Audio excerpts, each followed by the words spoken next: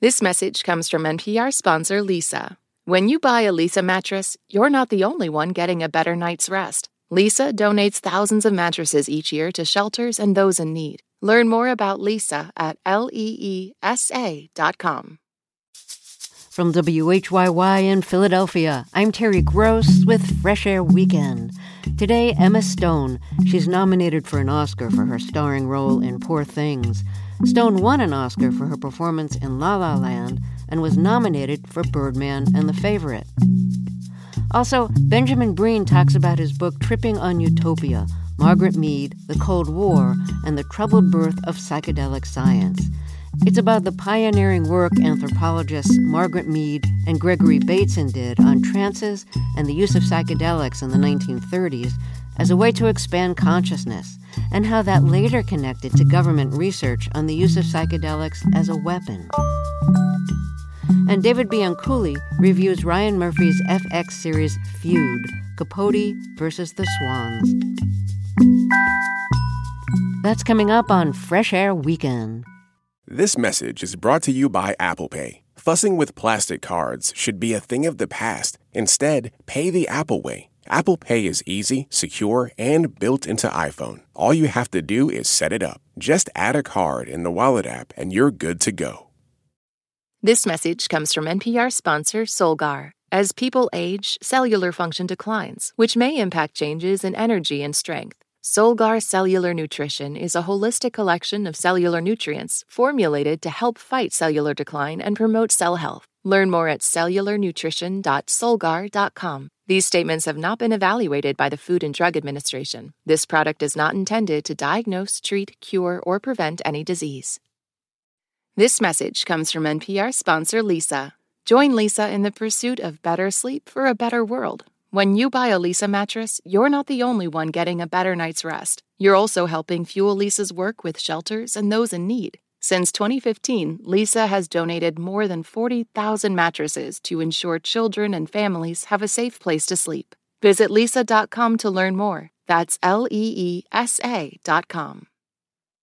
At this year's Oscars, Oppenheimer took home the award for Best Picture, Emma Stone and Robert Downey Jr. also picked up wins, and Ryan Gosling brought the Kenergy. For a recap of all the highlights, listen to the Pop Culture Happy Hour podcast from NPR. This is Fresh Air Weekend. I'm Terry Gross. My first guest, Emma Stone, is nominated for an Oscar for her starring role in Poor Things. She won an Oscar for her performance in the movie musical La La Land, starring opposite Ryan Gosling, and was nominated for Oscars for her performances in Birdman and The Favorite. She co-stars in the new streaming series The Curse. She's been acting since she was 11 and was so determined to make acting a central part of her life, she convinced her parents to let her be homeschooled so she could devote more time to acting, and then convinced them at the age of 15 to go to L.A. so she could go to auditions. Although she did not have a conventional high school experience, she first became known for 2 movies about high school kids, Superbad and Easy A. In addition to her nomination for Poor Things, the film is also nominated for Best Picture, which means she is nominated for a second Oscar because she's a producer of the film. She plays Bella, a woman who has died by suicide jumping off a bridge. She's brought back to life by a weird surgeon played by Willem Dafoe. Dafoe's experiment is reanimating Bella and giving her the brain of an infant. She's trained and taught over time by the surgeon's assistant, but she never quite grasps the rules of society. When she discovers her genitals and pleasures herself, she demonstrates this discovery to her trainer. And when her brain develops into a young adult brain, she leaves the surgeon and her mentor to go on an adventure while traveling with a man who has become obsessed with her, played by Mark Ruffalo. He claims to be a prosperous sophisticate who can't be tied down. But in Paris, when his money is gone, Bella decides to earn money by working in a brothel, where she can learn what other men are like sexually. In this scene, she's just left the brothel with some money after her first sexual encounter there. She meets up with Ruffalo, and he's in despair because he's now broke, and he's appalled when he learns what she's just done. I took his money. I thanked him. I laughed all the way to buy us these eclairs. And I thought so fondly, remembering the fierce, sweaty nights of ours. For money. And as an experiment. And it is good for our relationship, as it gladdens my heart toward you. My heart has been a bit dim on your weepy, sweary person lately. You are a monster, a whore and a monster, a demon sent from hell to rip my spirit to shreds, to punish my tiny sins with a tsunami of destruction, to take my heart and pull it like toffee to ruin me. I look at you and I see nothing but ugliness. That last bit was uncalled for and makes no sense, as your odes to my beauty have been boring but constant. And this simple act erased all that. You hoard yourself. Which you are now going to explain to me is bad. Can I never win with you? It is the worst thing women can do.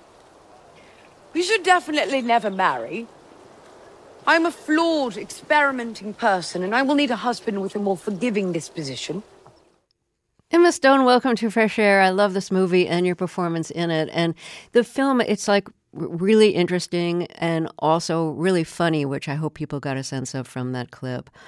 So, the movie's in part what women's lives would be like if they weren't socialized to have shame about sexuality. And if people weren't taught that it was impolite to talk about sex in public.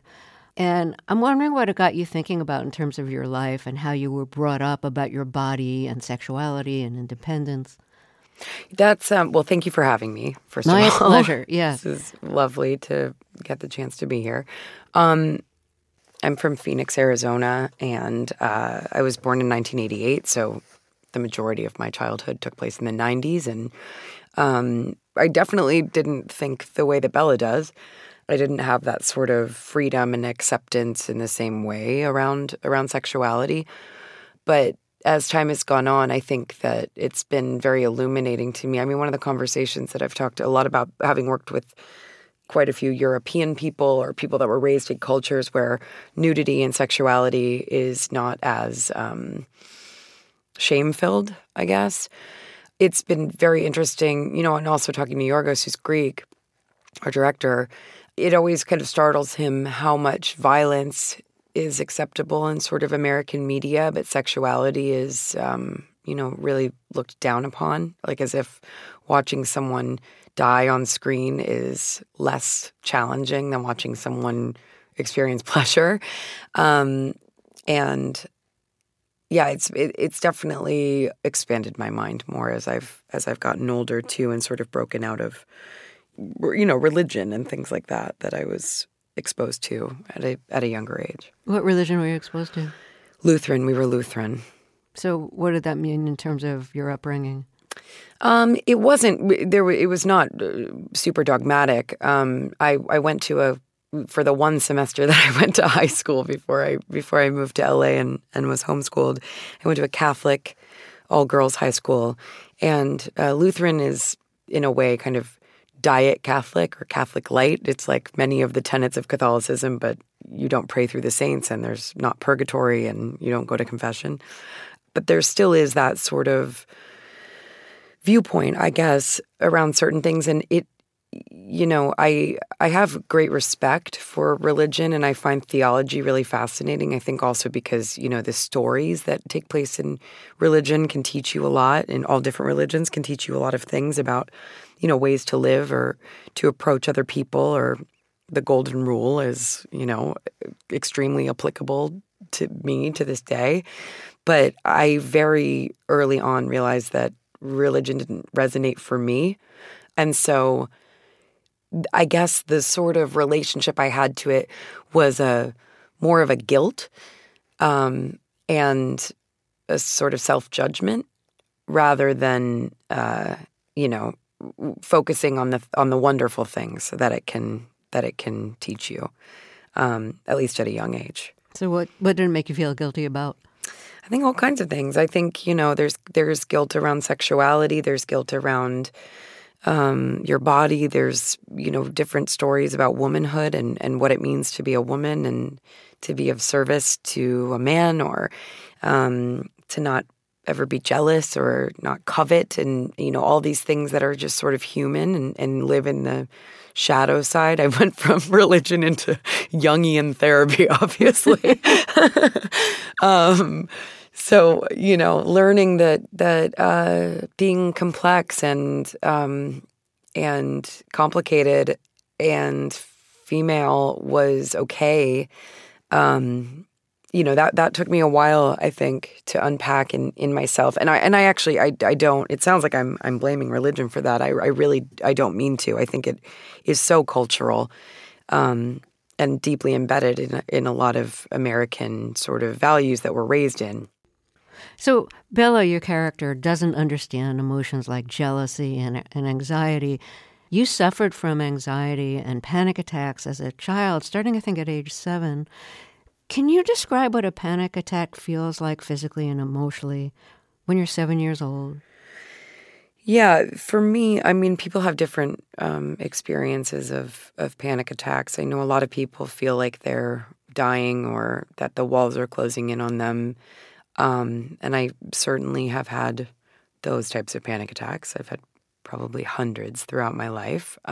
So my very first one, when I was 7, I was at a friend's house, and all of a sudden I was just sitting in her room, and I had this deep knowing that the house was on fire. I believed the house was on fire despite all evidence to the contrary.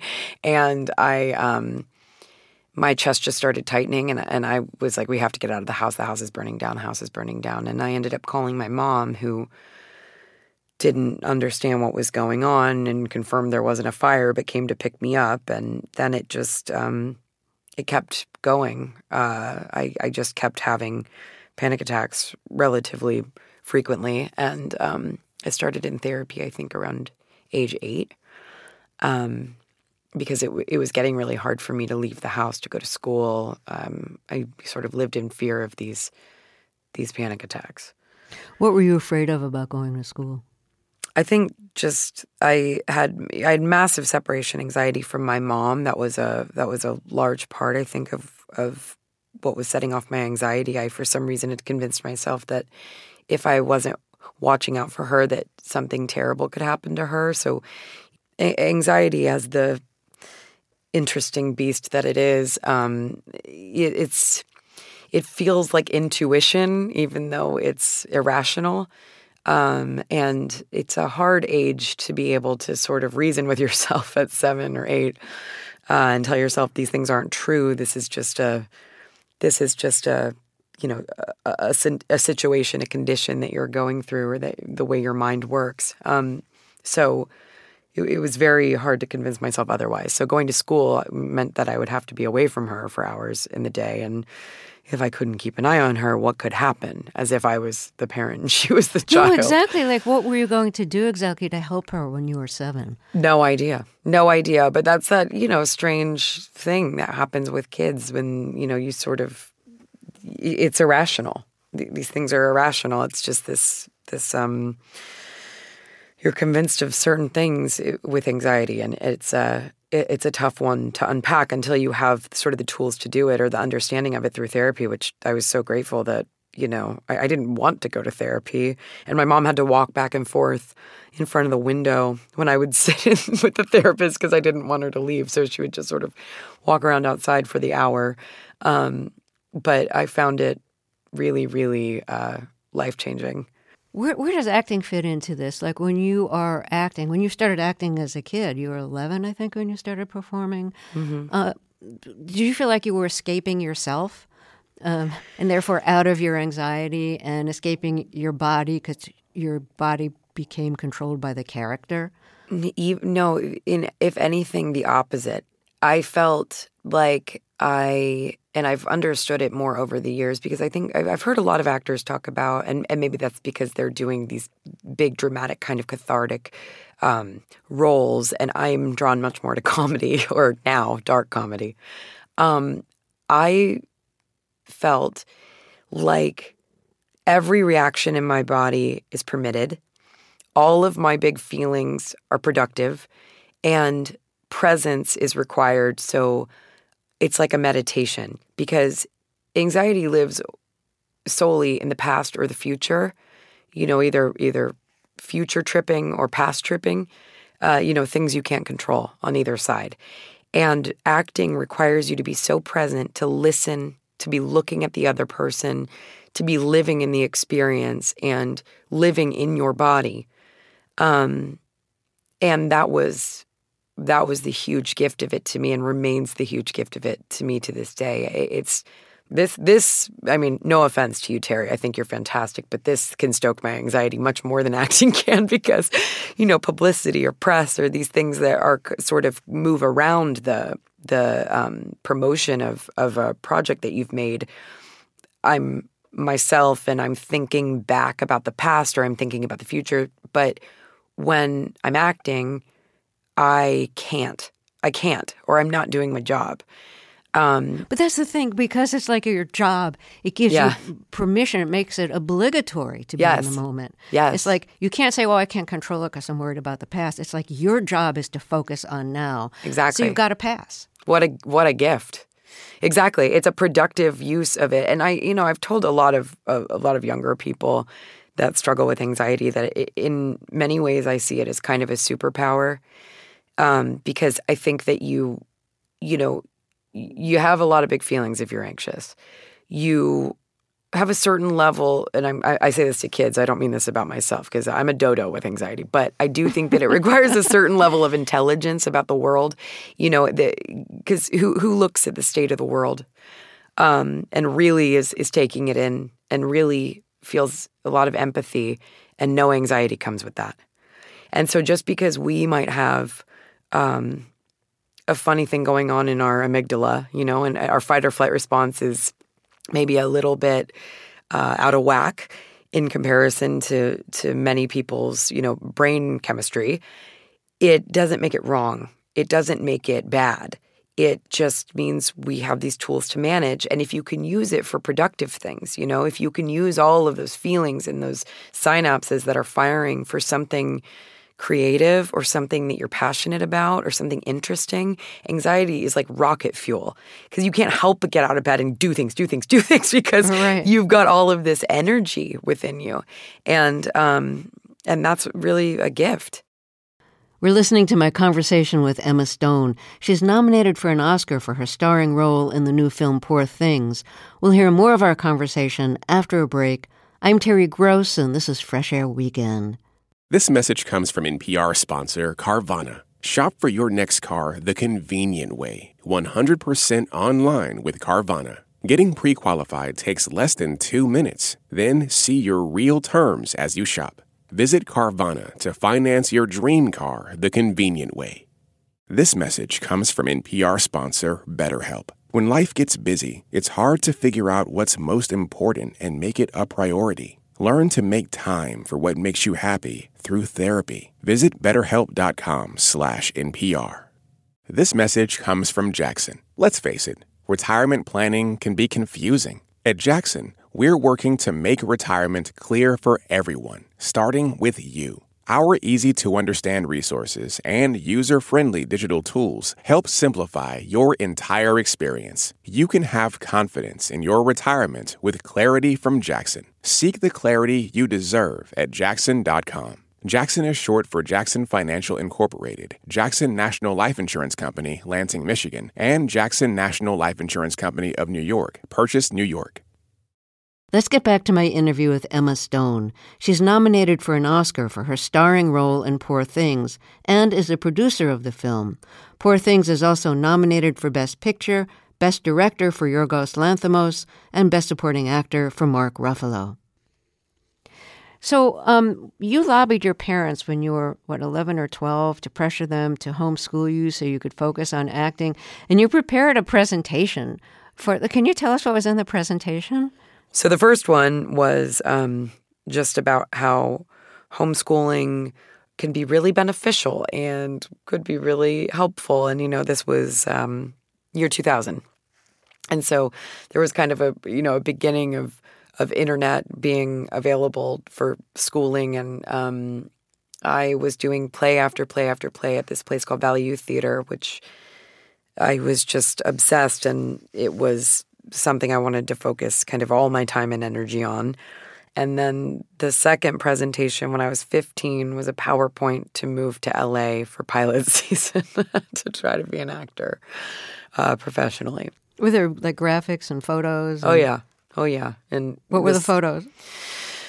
I don't even remember now what the photos were. I tried to put in people who had started, their acting careers young. The only one of which I was talking to my mom about it last night. The only one of which I can remember is Sarah Jessica Parker, who had, done Broadway at a really young age.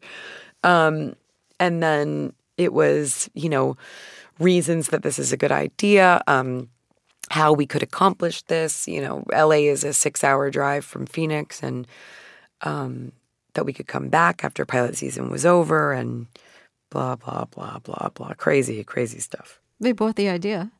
They did, which is also crazy, crazy stuff. Your parents sound like really cool people. They are. I mean, I know that none of this, obviously, would be possible without their support, especially at that age. I mean, it wasn't like I had graduated high school and I said, okay, bye, I'm taking a plane or taking a bus or driving myself out to LA to try to do this. It was impossible without their support. And my dad started his own company in his 20s and was very much an entrepreneur and a guy that takes the bull by the horns. And my mom's father, my grandfather, died when she was 22, very suddenly of a heart attack. And so her mentality had kind of always been, life is very short. We don't know what happens tomorrow. So when we have this kind of deep knowing about something, let's do it. So I think the combination of those personalities and the way that they were and the fact that we were financially able to do something like that, because that's nothing to glaze over. I think that's obviously hugely important that they were able to do that, and I know an uncommon thing. So I was extremely, extremely lucky to have the opportunity to do that. I'm thinking your gut gave you really true and really false information. Terry, the story of my life. I mean, you gotta. This is what I talk about in therapy on a weekly basis. Well, because they give you really false information about the house burning down and right. all the panic attacks about things that weren't really happening, and it gave you true information that your calling was to act, and you should go audition. I know. It's interesting because over the years, I've been trying to understand that if it feels like my heart is racing and there's a fire inside of me, that might be false information. If it feels calm and like a knowing and like a warmth, that might be true information. But they both come out of the same place.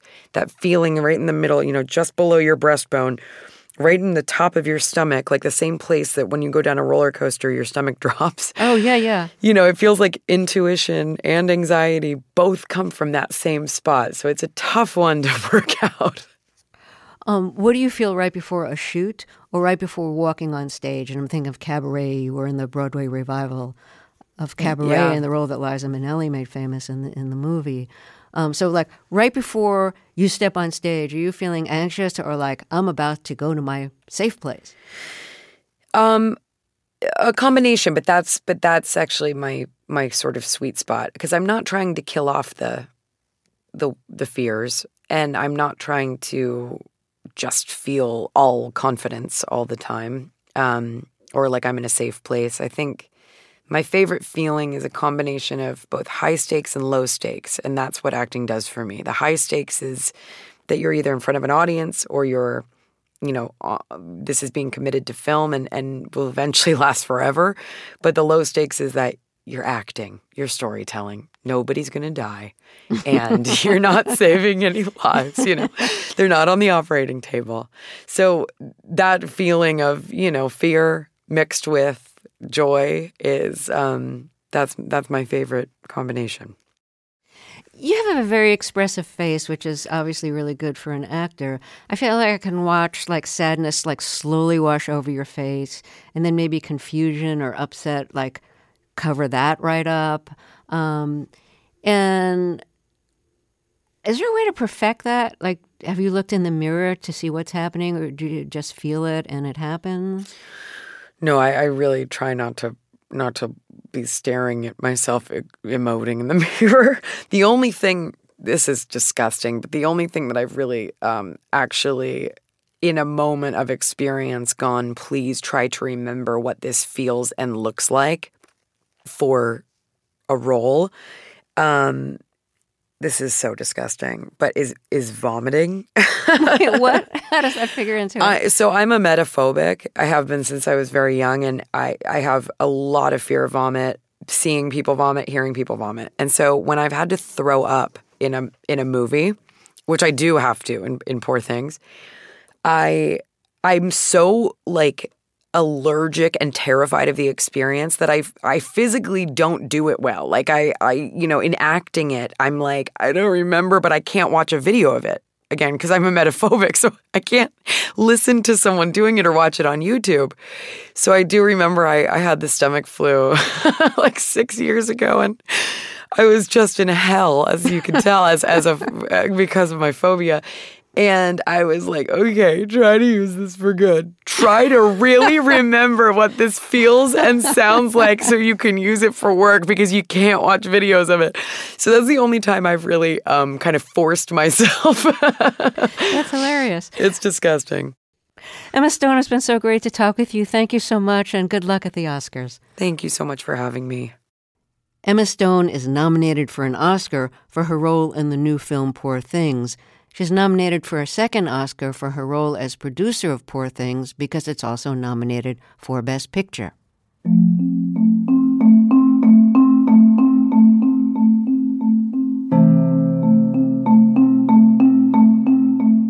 In 2017, the FX network presented the first edition of Ryan Murphy's Feud, an anthology series dramatizing infamous real-life conflicts. The inaugural edition was called Feud, Betty and Joan, and detailed the intense rivalry between Hollywood stars Bette Davis and Joan Crawford.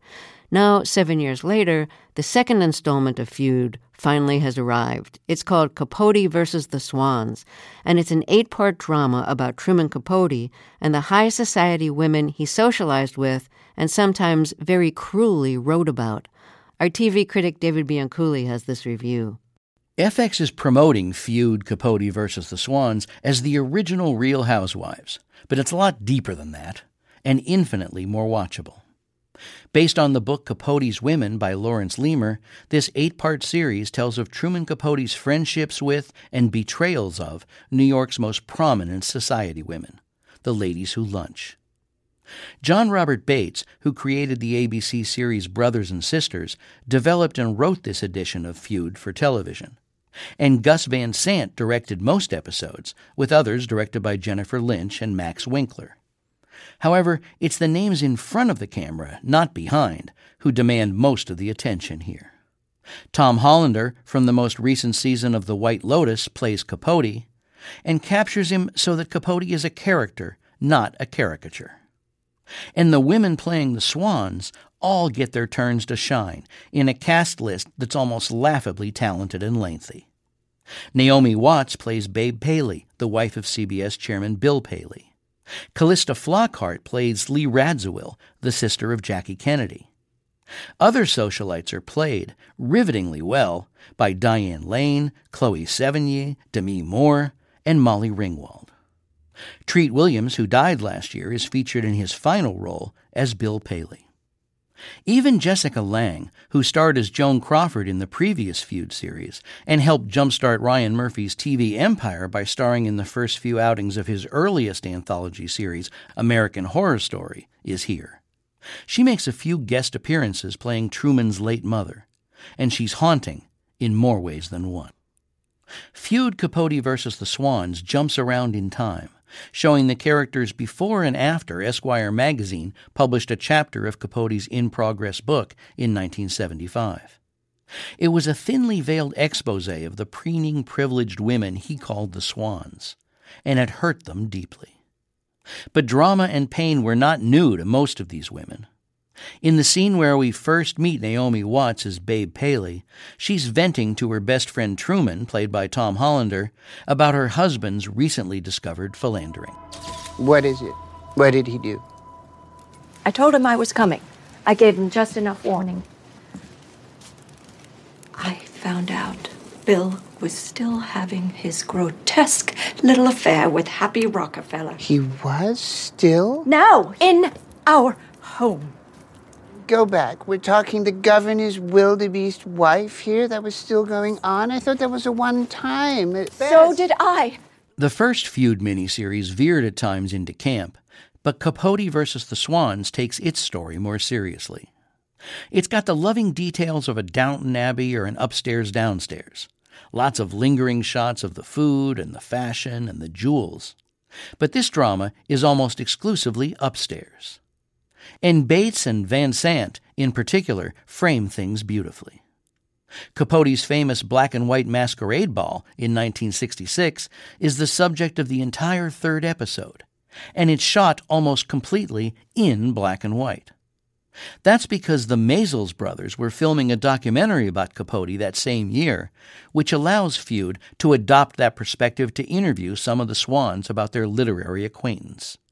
Here's Callista Flockhart in a fabulous solo scene as Lee Radziwill, getting made up for her appearance at the black and white ball.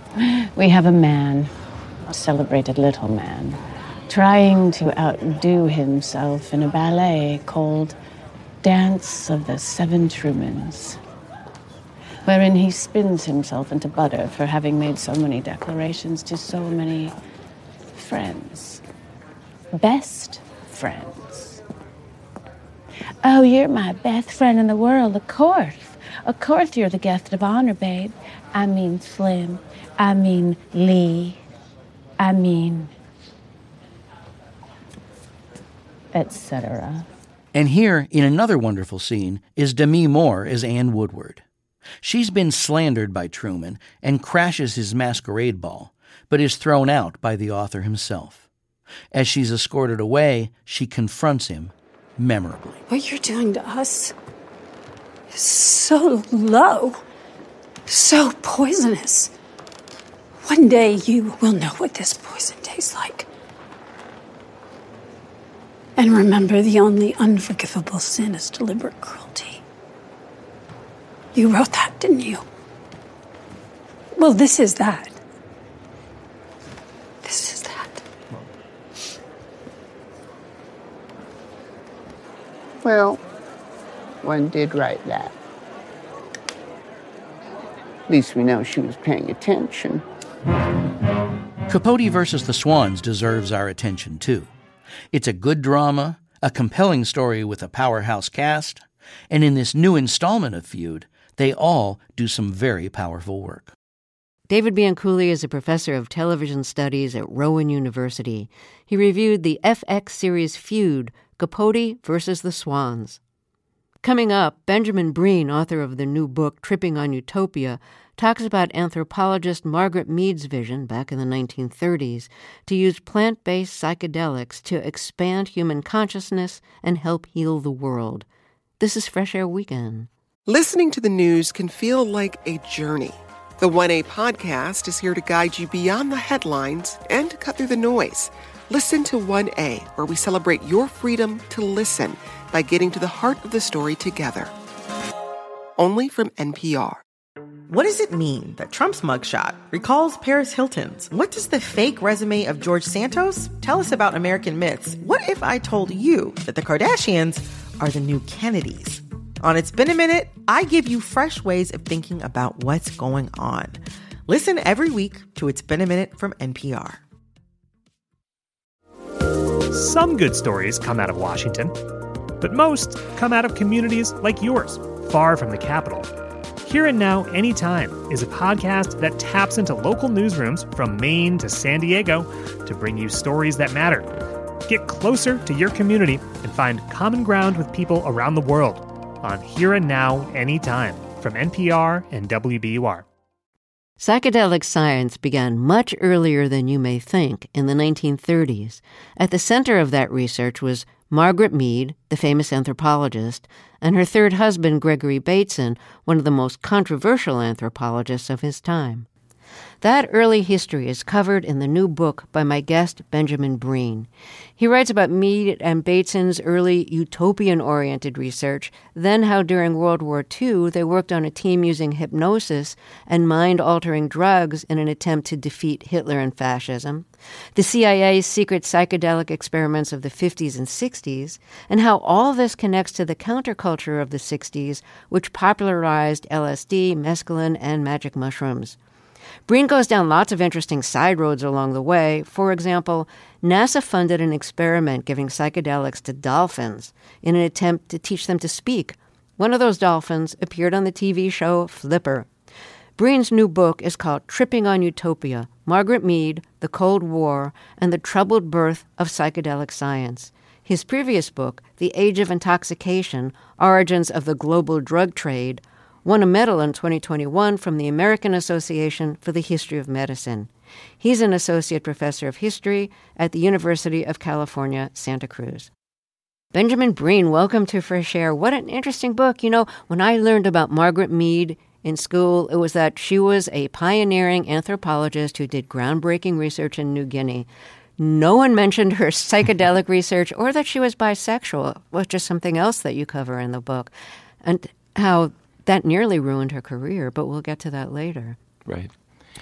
So Margaret Mead and Gregory Bateson, they started as utopians. What was their vision for using plant-based psychedelics to expand human consciousness and help heal the world? Well, Margaret Mead and Gregory Bateson came of age in a time of enormous change, in the aftermath of World War I. But also it was a period of rapid technological acceleration. This is the beginning of a lot of the things we take for granted today. For instance, radio or the automobile, the beginnings of the information age. And so they saw science as something which was responsible for some of the bad things in the world that they were trying to heal, but also something which could be a tool for fixing the world or healing a sick society, as Margaret Mead liked to say sometimes. And initially, their interest in what I, in the book, called the science of expanded consciousness, or this idea of enlarging human potential through science, was not just centered on psychedelic drugs. It was centered on things like the exploration of trance states, which they were studying in Bali, expanding conceptions of human sexuality. That was a large part of Margaret Mead's work. And also, they were fascinated by hypnosis. And so in the 30s, they begin separately and also together after they meet in New Guinea in 1933 to develop this vision of themselves and of science as potentially able to achieve something like a utopia on Earth, to achieve things that were beyond the reach of previous generations of scientists, and that brings them together. Margaret Mead's specific interest in psychedelics begins in 1930 when she does field work on the Omaha Reservation in Nebraska and begins noticing that the people of the reservation were using peyote. And Mead comes to see it in a distinctive way. Rather than seeing peyote use among the Omaha as something which predates the modern era and goes back to this ancient tradition, she came to see it as something which was modern and allowed people to cope with the rapid technological changes they were going through. So she sees that with indigenous Americans and then goes to New Guinea. What does she see there that feeds her idea of how, like trance or hypnosis or, plant-based psychedelics could expand human consciousness in a positive way? One of the key moments actually comes after New Guinea. So in New Guinea, she's mostly studying, things like kinship networks, pretty typical cultural anthropology of the era. She's also studying spiritual practices, but it's actually after she meets Gregory Bateson and they fall in love. She goes back to New York City and she meets a guy named Jeffrey Gorer, who is a fascinating figure in his own right, deeply eccentric man who had recently, before meeting Margaret Mead, participated as a volunteer in an early mescaline study. And mescaline is the key psychoactive ingredient in peyote. And initially, he had not liked it at all. He said it was like living in a color film. And he said, "I resent these visions. Frightfully cheap effect."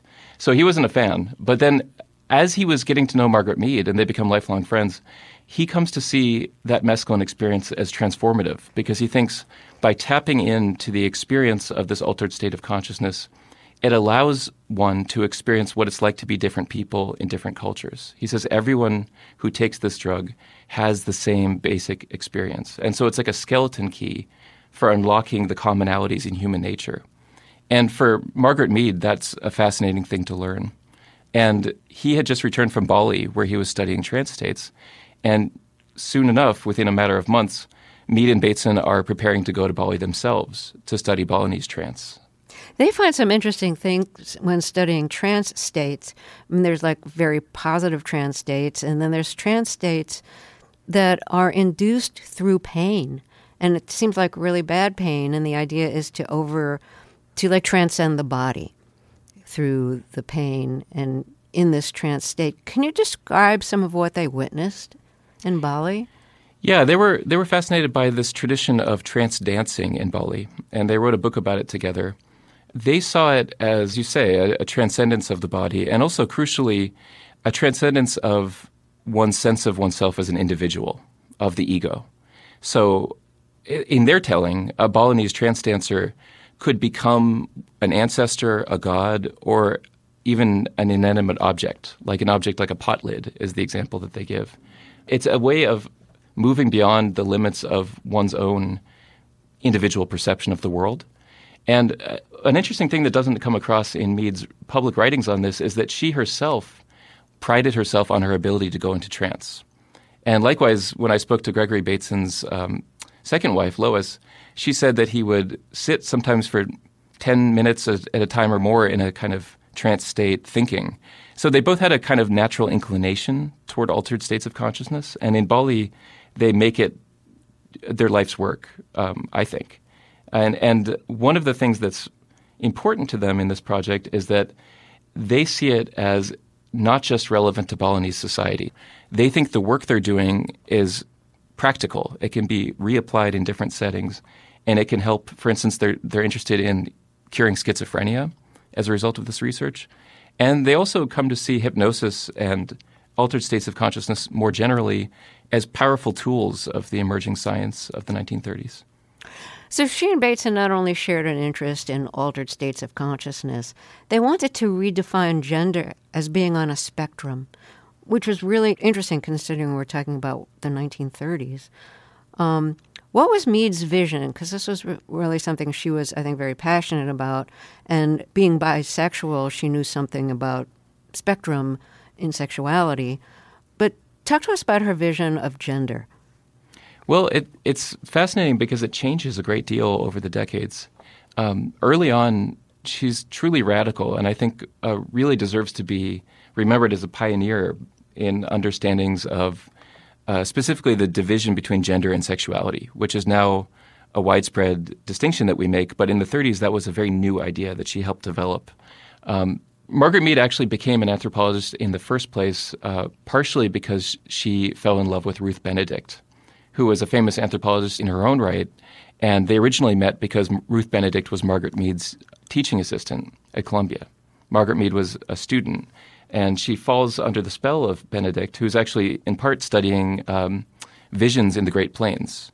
And so the origin, perhaps, of Margaret Mead's interest in altered states of consciousness actually is this love affair she has with Ruth Benedict all throughout the 1920s.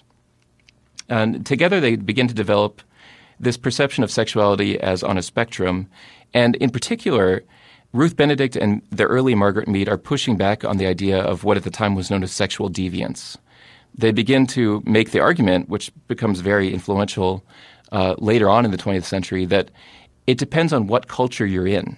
You know, your frame of reference is completely shaped by the culture you grow up with, not just when it comes to sexuality, but your understanding of other forms of social deviance, for instance, drug use. But Mead and Bateson in particular, in the 30s and 40s, push this into a practical stance in society. So they begin to advocate very publicly, for instance, for the legalization of homosexuality.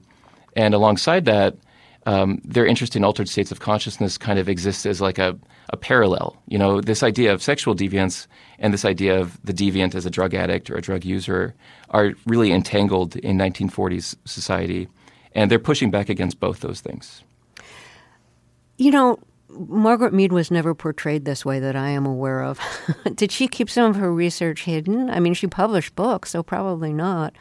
And even just like writing about bisexuality or gender fluidity, that was probably really risky then. It was, very much so. She published books, but one of the really fascinating things about Margaret Mead that drew me into this whole book project was that she was also deeply secretive. It's hard to convey just how secretive and private she really was. Her archive is enormous, and it seems like she's an open book.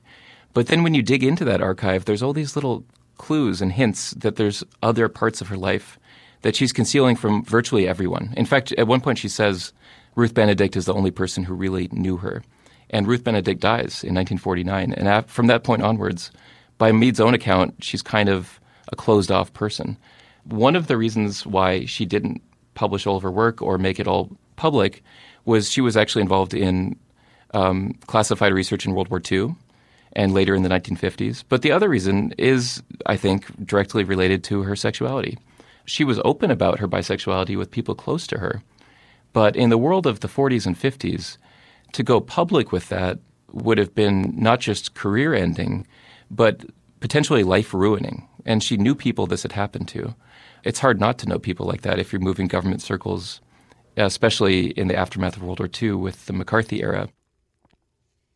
So while Margaret Mead and her fellow anthropologist Gregory Bateson were still married, they became part of something that became known as the Macy Circle, which was sponsored by the Josiah Macy Jr. Foundation.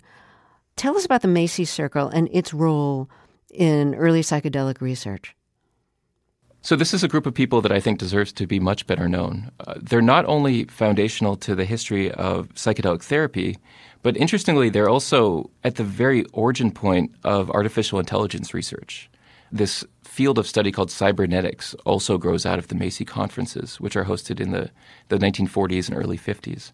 And it's in large part a joint creation of Margaret Mead, Gregory Bateson, and their close friend Lawrence Frank, who's an executive at the Macy Foundation, who actually they live with. They share a brownstone apartment in Greenwich Village together throughout World War II. The three of them basically create this new model of a scientific organization and a social and intellectual circle, which is hugely influential. The origin point for why this group gets interested specifically in psychedelic research is in World War II.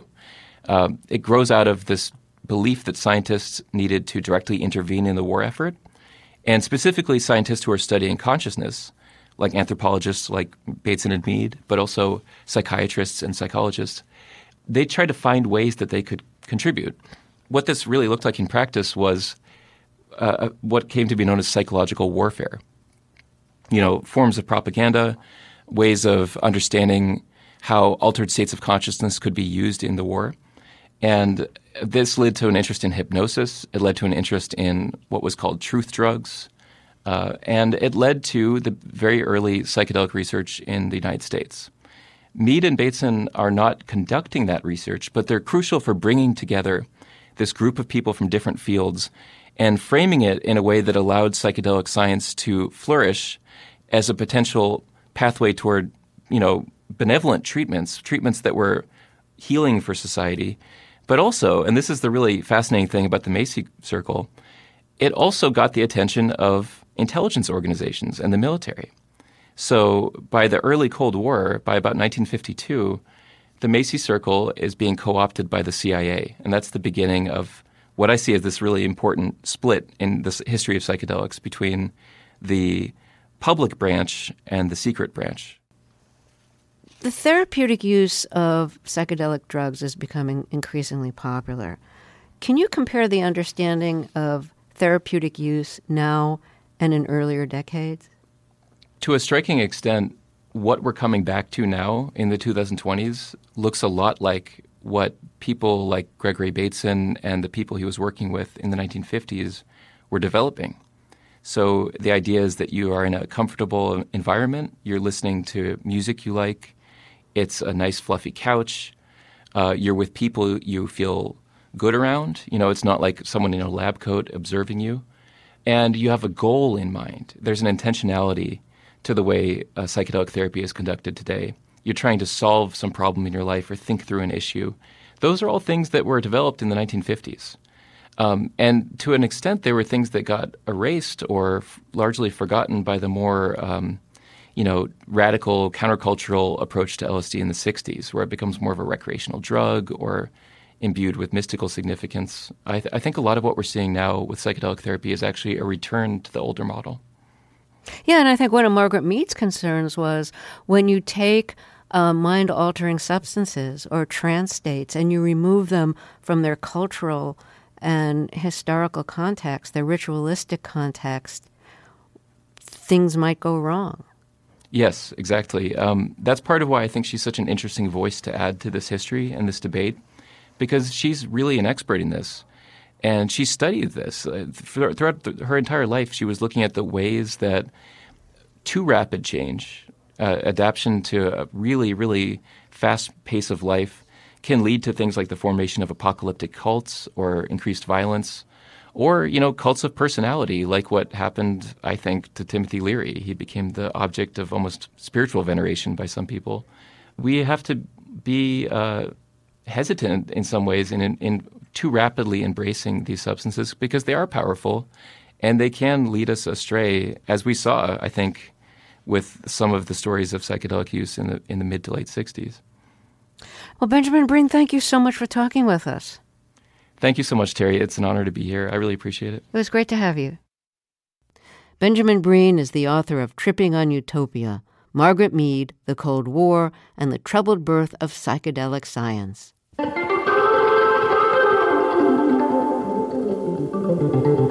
Fresh Air Weekend is produced by Teresa Madden. Fresh Air's executive producer is Danny Miller. Our technical director and engineer is Augie Bentham. Our interviews and reviews are produced and edited by Amy Salat, Phyllis Myers, Roberto Shorrock, Anne-Marie Baldonado, Sam Brigger, Lauren Krenzel, Heidi Saman, Thea Chaloner, Seth Kelly, and Susan Yakundi. Our digital media producer is Molly Seavey-Nesper. Our co-host is Tanya Mosley. I'm Terry Gross. This message comes from NPR sponsor Leesa. When you buy a Leesa mattress, you're not the only one getting a better night's rest. Leesa donates thousands of mattresses each year to shelters and those in need. Learn more about Leesa at leesa.com. This message comes from NPR sponsor NetSuite by Oracle. You look around your business and see inefficiency everywhere, so you should know these numbers. 37,000, the number of businesses which have upgraded to NetSuite by Oracle. 25, NetSuite just turned 25. That's 25 years of helping businesses streamline their finances and reduce costs. 1, because your unique business deserves a customized solution, and that's NetSuite. Learn more at netsuite.com/story. Think of all the things you can do in 10 minutes or less. Scroll through social media, check your bank balance, make a sandwich, or learn about the surprising economics behind all these things. The Indicator from Planet Money is a quick hit of insight into the economics of business, work, and everyday life. Every weekday in less than 10 minutes. Listen now to the Indicator podcast from NPR.